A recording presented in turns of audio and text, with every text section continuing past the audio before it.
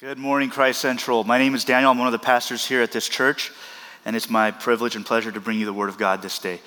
We're continuing in our series on the Gospel of John. We'll be reading from John chapter 15, verses 18 to 20, and verses 26 to 27. Feel free to turn there in your Bibles and your phones. You can also look overhead. It'll be projected for you.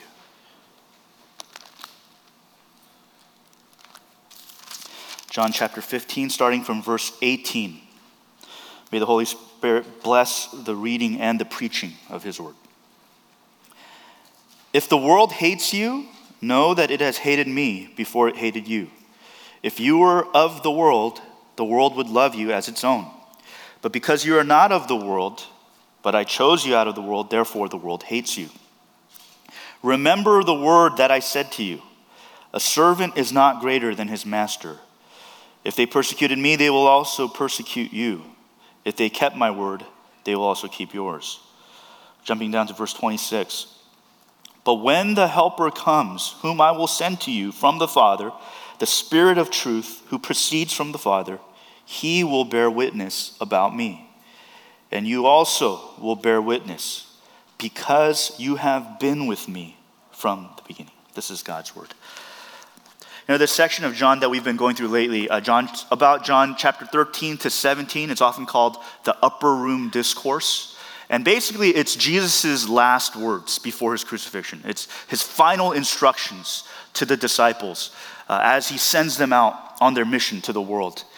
And here, and he says all these things to kind of equip them, train them, ready them. And then he gives this warning in our passage today. He gives them this warning. He kind of gives them a reality check. And basically he says, the world will hate you because of me. The world will persecute you because of me. Right? He calls this. He gives it to them in advance. 1 John 3:13 says it in another way. Do not be surprised that the world hates you. Right? Don't be surprised. And of course, Jesus isn't saying every single person in the world who is not a Christian is going to hate you. But he's saying you will face opposition on account of being a Christian. He's telling that to his disciples, and of course he's telling that to his church. You will face opposition. And we don't have to look very far to see that persecution of Christians is very real. It's very real even now, and it's been very real since 2,000 years ago. You may have heard ancient stories about the Roman Emperor Nero burning Christians alive, feeding them to the lions.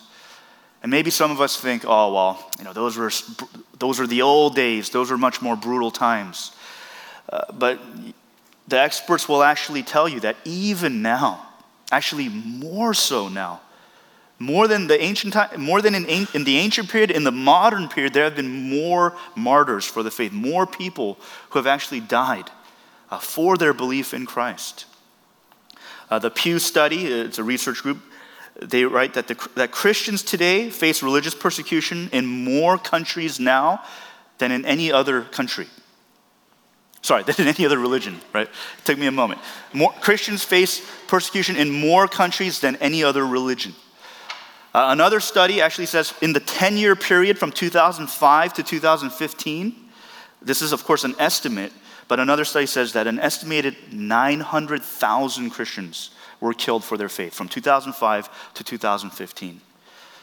Afghanistan, Somalia, and North Korea are ranked in the top 3 for extreme persecution of Christians.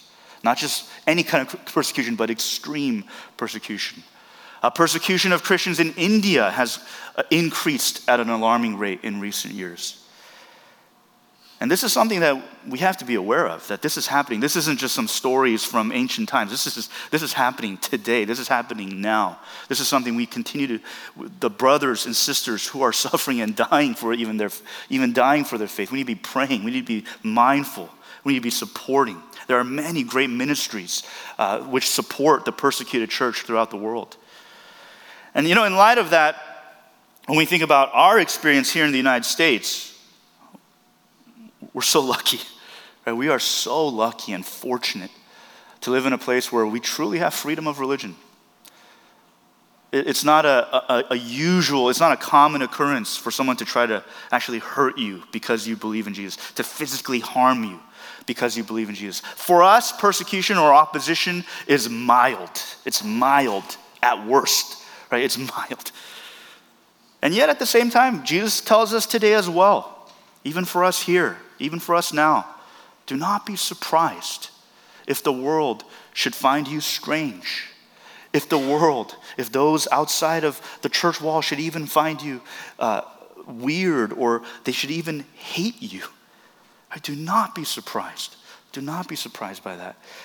Now, I remember when I was a teenager, I was like this wannabe gangster, right? And I used to always look at church people, and I would think, they're so uncool. They're such squares. They're so uptight. They're so boring. They're not fun. And I used to really think, like, I could never be friends with church people. I used to really think that. And of course, by the grace of God, the beauty of the gospel and the beauty of the community, that all changed. And, I have a friend that I even tease to this day. I call him my first Christian friend. And this is a guy that I would never, in my wannabe gangster days, I would never think that we could be close. And yet, I found, actually, we're not so different. And so for those of you who, if there are any of you in here who, you're also the type of person that, you're not very involved in church, or, you kind of see church people a certain way. Let me tell you, I was there. I was one of you. And they're not so different, right? They're not so different. We have more in common than not. And that was many years ago, and Christians were strange back then, and of course it's no different now. Christians are strange today as well. I would say it's taken an interesting turn in our cultural climate, where it's almost taken a moral dimension. The general understanding of Christian views. If you tell someone who's not a Christian in our current cultural climate that you are a Christian, they're not going to hate you, right? Most likely they're going to think, oh, cool, that's great, awesome, great, wonderful. But the moment you say something like, and I believe that the only way to heaven is through Jesus Christ, then, the red flags go up, right, in our current cultural climate. You might be labeled as narrow-minded, right? Or, hey, better yet, communicate biblical sexual ethics, right? Then the red flags go up, right? Then you are very strange. And, as it has taken on a moral dimension, you might even be considered a bigot. And Jesus is saying, don't be surprised. Right? This 2,000 years ago he called it, and he said this to prepare and equip his disciples. Right? If you think that everyone's, if you believe in Jesus, then just everyone will love you and everything will be great and there'll be no discomfort, right? You'll be sorely disappointed. You'll be sorely fearful. But if you know Jesus' words, the world could even hate you. Then we're ready. Then we know what we're facing.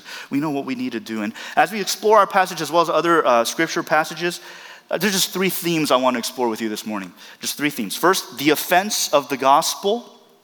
Secondly, the cost of discipleship.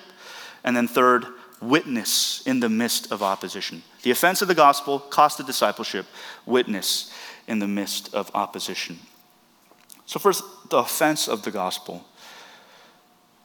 We have to ask, Jesus is saying some strong words. The world will hate you. The world has hated me.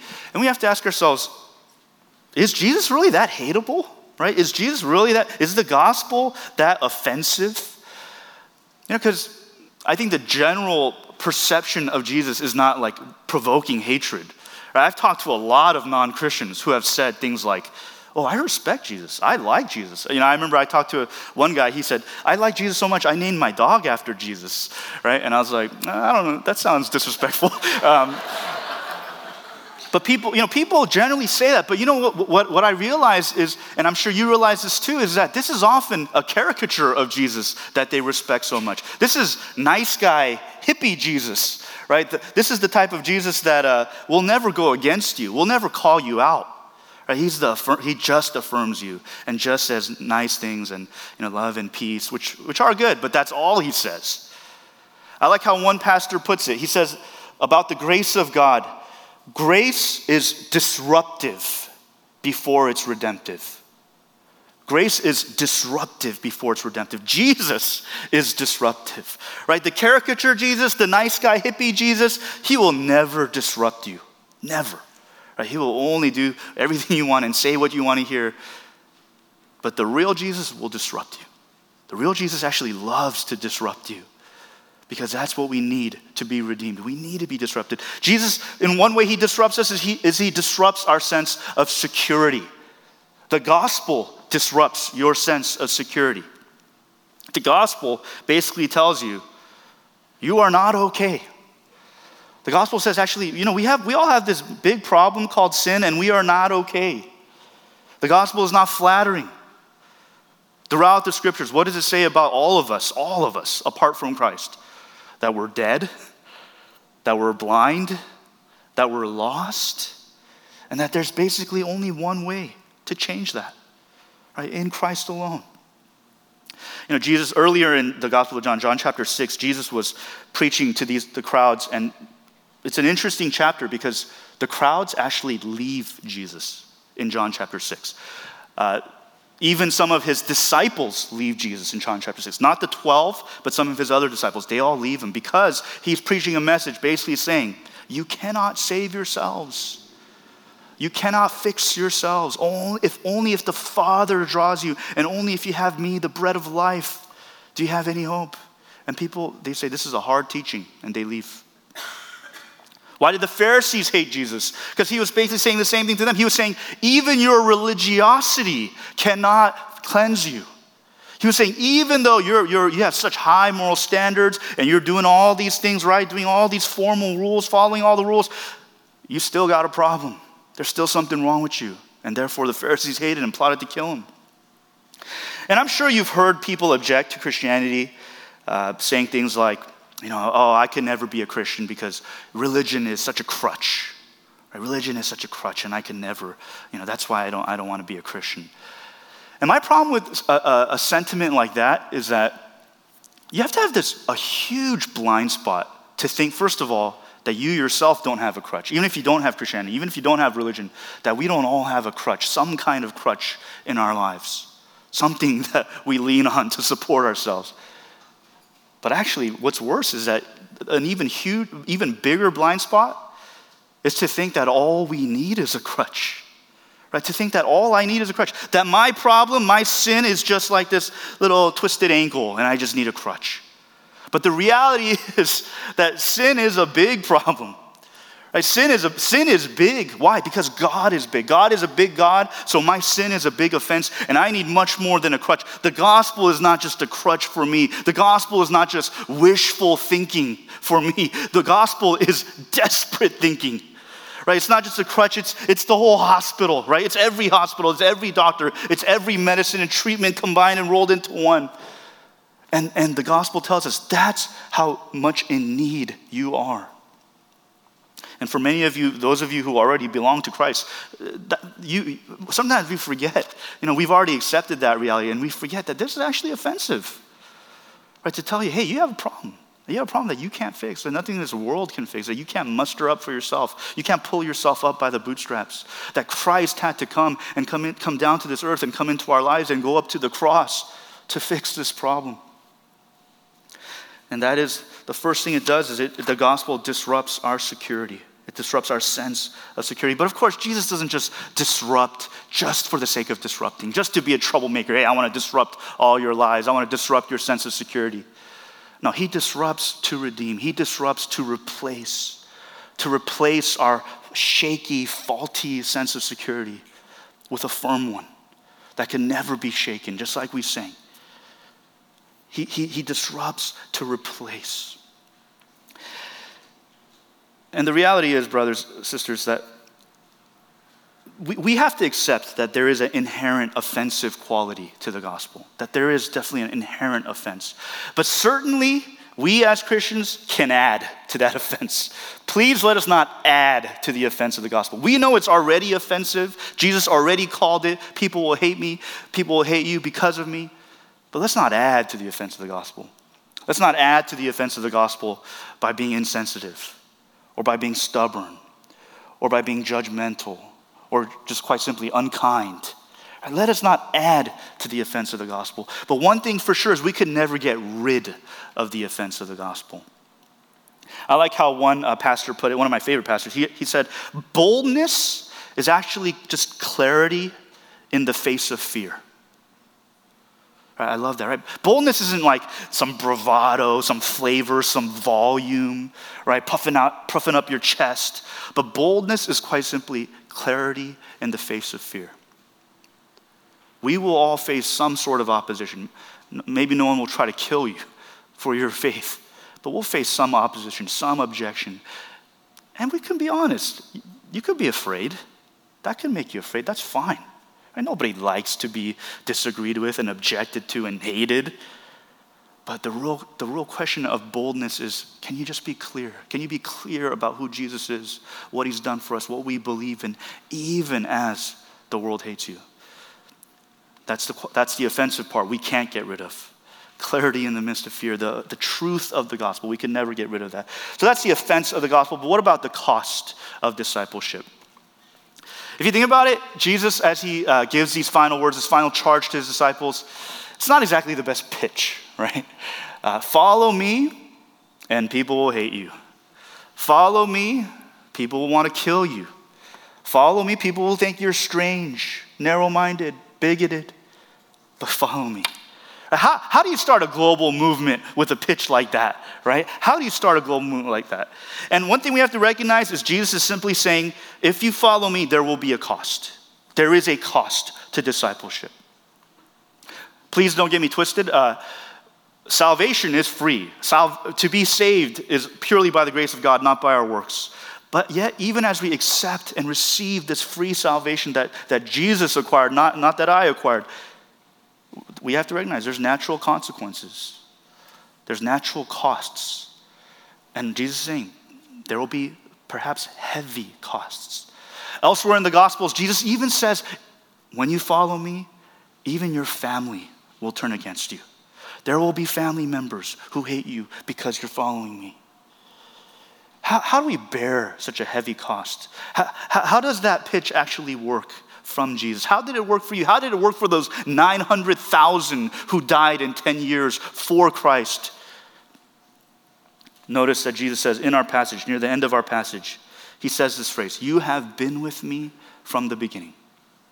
You have been with me from the beginning.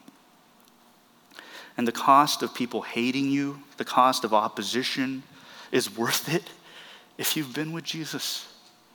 Right? If you know Jesus, if you know who he is, if you know what he's like, if you know what he does, if you've been with him, then it can actually be worth it. You know, I referenced John chapter 6 where all the people leave Jesus, even his own disciples, apart from the 12, leave Jesus. And it's kind of a sad sight where Jesus actually turns to his 12 disciples and he says to them, are you going to leave too? Right, everyone else left. Are you leaving too? And man, I love Peter's response. Peter is a dum-dum, right? But this one is so good. This is one redeeming quote from him. Jesus says, are you going to leave too? Everyone else left. They didn't like what I said. They didn't like the truths, the hard truths, the offensive truths of the gospel.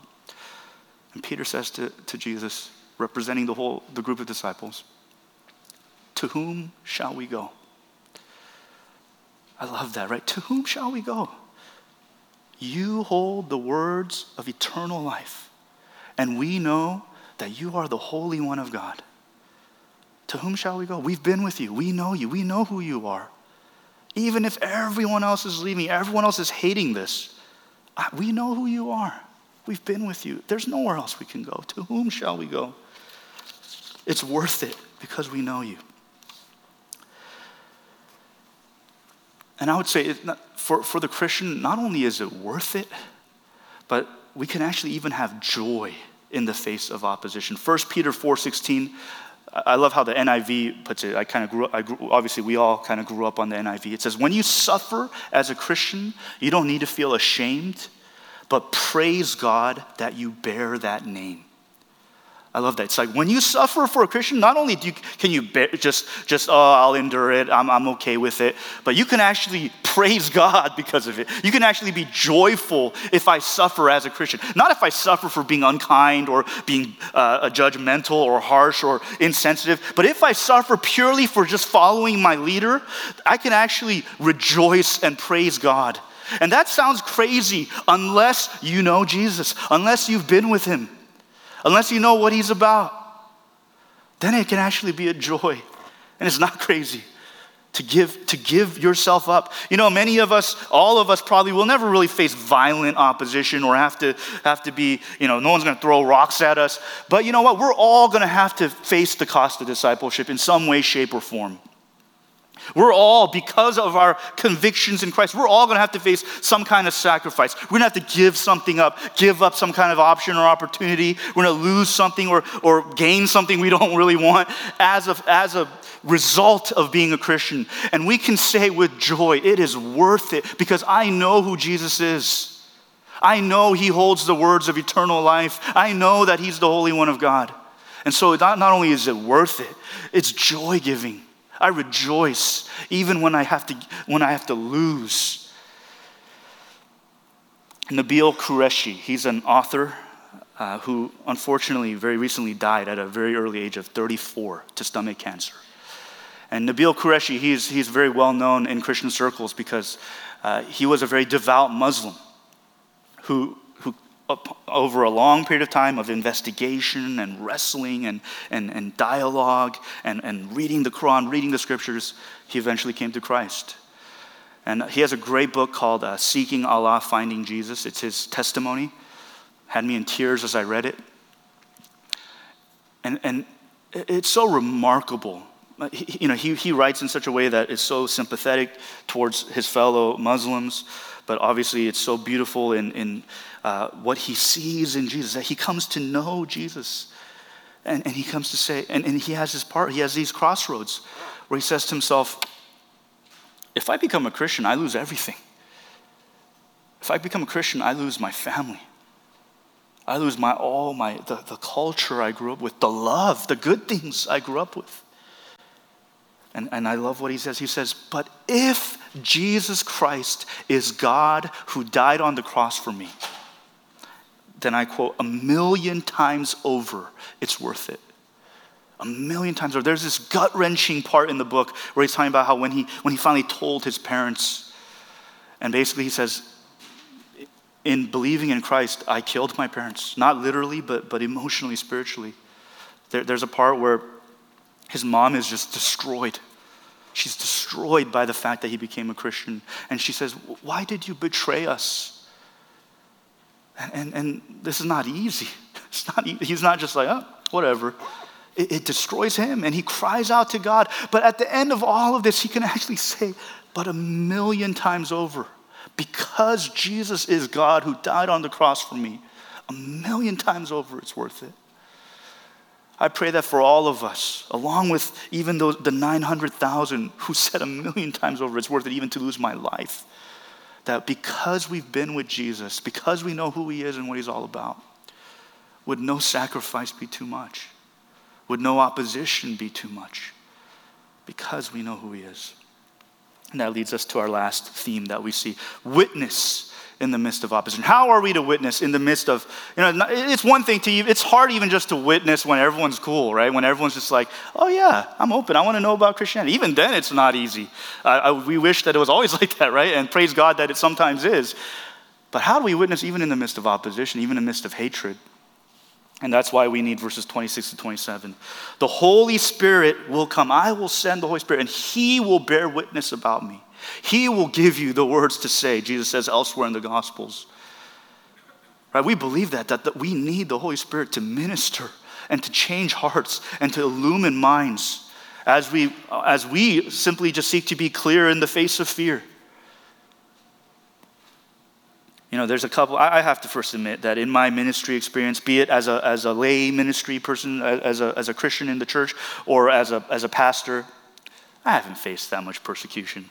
Like nobody has really tried to harm me or hurt me often or much. But there are two instances I could think of where I was threatened with violence and where there was a verbal tirade against me, where someone was cussing at me and angry at me.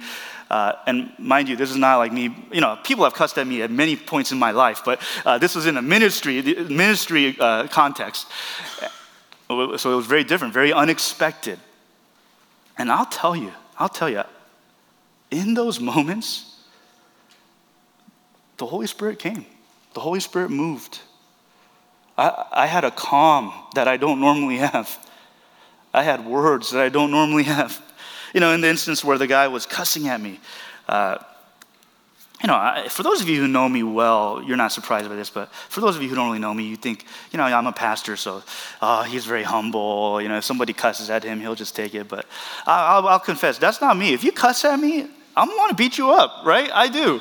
I don't know if I can and I definitely won't, but I want to beat you up, right? And when that guy started cussing at me in that ministry context where I wasn't really, doing anything harmful to him, it was like the movie Inside Out where there was this like angry me inside my head, like, oh, it's about to go down. I'm going to give it to you, right? I'm going to give it to you. And then I opened my mouth, and it literally was like an outer body experience. I was like, whose voice is that? Who's saying these gentle, kind, diffusing words, these gospel-saturated words? And I'm not even joking. It really felt like I was like watching myself. What else but the Holy Spirit? Right? And I believe that because Jesus said it. He said the Holy Spirit will minister. He'll be the one who ministers, even in the face of opposition, even when people cussing at you, when people are hating you, or they're angry at you for simply representing Christ. And the Holy Spirit comes. He moves. He loves to move. And you can have security and comfort in knowing the Holy Spirit does that ministry. He loves to do that ministry, even when people are opposing you and hating you. And the Holy Spirit doesn't only just give us the words to speak, but he gives us the works to do. He gives us the works to do. Really big hint I see in our passage of how we are to conduct ourselves in the midst of opposition. In verse 20, if you remember, Jesus says these words. He says, remember when I said to you, a servant is not greater than his master? Right? He literally says that word. Hey, remember this. Remember I said that before? A servant is not greater than his master. You know when he said that? Just 2 chapters ago, John chapter 13, where he washes his disciples' feet. He says, hey, the world's going to hate you, but remember what I said to you. A servant is not greater than his master, so obviously if they hate me, they're going to hate you. But also, remember I said that before? When I washed your feet, when I lowered myself, even though I'm your master, I lowered myself, I washed your feet. And I told you guys you need to do it for each other now. And he's saying this is what we need to be doing in the face of opposition and hatred. And then probably an even clearer hint, we started on verse 18 of John 15, just one verse before, verse 17. Jesus actually says, love one another. You got to love one. I tell you these things so that you'll love one another. Love one another, but the world will hate you. And that's how you witness as the world hates you. Of course, we got to love those outside the church walls. Of course, that goes without saying. But if we can't do that, if we aren't loving each other well, if we aren't humbling ourselves to each other, if we aren't sacrificing for each other, if we're not including each other, if we're not forgiving each other, how are we going to love the outside? How are we going to love those who don't know Christ if we can't even do that for each other? And my prayer is that for us as the church, that we would grow so much in how we treat each other even. In our sense of community, in our sense of forgiving each other. When church people aren't exactly being nice to you, when they rub you the wrong way, that we can actually forgive each other and still include each other. I pray that those outside the church walls would peek inside. Because they do, they're gonna, through you guys, they will peek inside. They'll get a glimpse of what the church is like. Or by simply coming, they will get a glimpse, a peek inside of what the church is like. And I pray that they would be able to say, that's somewhere I would like to be. I wouldn't mind being a part of that. Right? By the way we wash each other's feet, I pray that the world would say, that's a place that I could actually belong. That's a place that I could actually find myself being known, find myself growing, find myself being loved. One of the ordained deacons, Dennis Kong, and I got a wonderful privilege to visit a local ministry. It's called Lot 318, and it's a ministry run by this missionary woman, an awesome lady. And basically, that ministry has adopted a certain neighborhood in the local area, and they just love on it, mainly especially to the kids of that area, offering free tutoring, different events. And the thing about that area is that it used to be controlled by a gang. It was heavily a gang territory, to the point where she told us, back in the day, if you wanted to go there, you had to have a police escort. And that ministry came in, started changing things. Obviously, the gangsters, the real gangsters, they didn't like that, right? She started taking over. She started changing it, right? The gangsters started losing their power. And I remember as she was giving us this little tour, she pointed out this mural that was in one of the walls of the neighborhood. It was this cool-looking mural of the fruit of the Spirit. And she said with so much pride, it was just so clear, the gangs never tagged that mural up. Over the years that it's been there, the gangs never tagged that mural up. And it didn't really occur to me at first, like how significant that was. But as I thought about, like she was so beaming with a righteous pride, with the good pride. And I realized she was so proud because she recognized that their witness, that their love for these kids and for this neighborhood actually melted the opposition. It actually melted the hatred of the gangs to the point where they saw there's something strange going on here. Right? There's something unusual and beautiful and so humble and so loving going on here that we're not going to mess with that. We're not going to tag that up. Right? Even if we don't really like it or agree with it, there's something special here. And it melted their opposition. And brothers and sisters, as we seek not to add to the offense of the gospel, there's actually a way that we can even melt the opposition. It's the strangeness of the love of Christ. Right? As we continue to be strange in all the ways that Christians need to be strange and are strange, would we continue to point to the strangeness of Christ? Jesus is strange. The love of Christ is strange. The fact that God would come down and not just, pretend to be a human, but he would become a human and he would experience the pain we feel and the suffering we feel and we'd be born in a manger. That's strange. It's strange that the King of the universe would wash his disciples' feet, even disciples who would betray him. It's strange that God would die on a cross for sinners. It is very strange. But when the Holy Spirit does his ministry, when the gospel is preached, when that strange word is preached clearly in the face of fear, and the Holy Spirit does his ministry, you know what happens? Our closed off hearts actually start to melt. We actually start to see that it is strangely beautiful, that is strangely compelling. That this strangeness is actually what saves us. So church, let's be a people who are not surprised. Expect it. Expect it. In different ways, in different forms, expect it. And would that cost never be too big for you? Would it be worth it 1,000,000 times over? Because we've been with Jesus. We know what he's like. We know who he is. And would it actually even give us joy to face opposition? Because we are not just suffering for Christ, but we're suffering with Christ. We are suffering with our Lord. We are following our leader. And the comfort, of course, even in the face of opposition, is that the hatred does melt away as the Holy Spirit does his work. And as we seek to continue to be a church where people can belong, a church that washes each other's feet.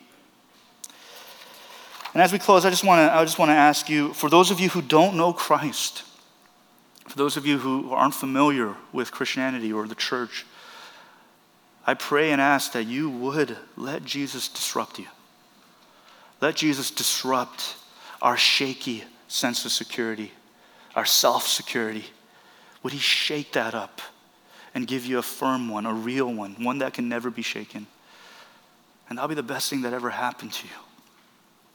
And for those of you who already belong to him, would you stay strange? Stay strange. Stay strangely humble, strangely loving, but not strangely perfect. Obviously, we're not called to be perfect, but would you be strangely secure?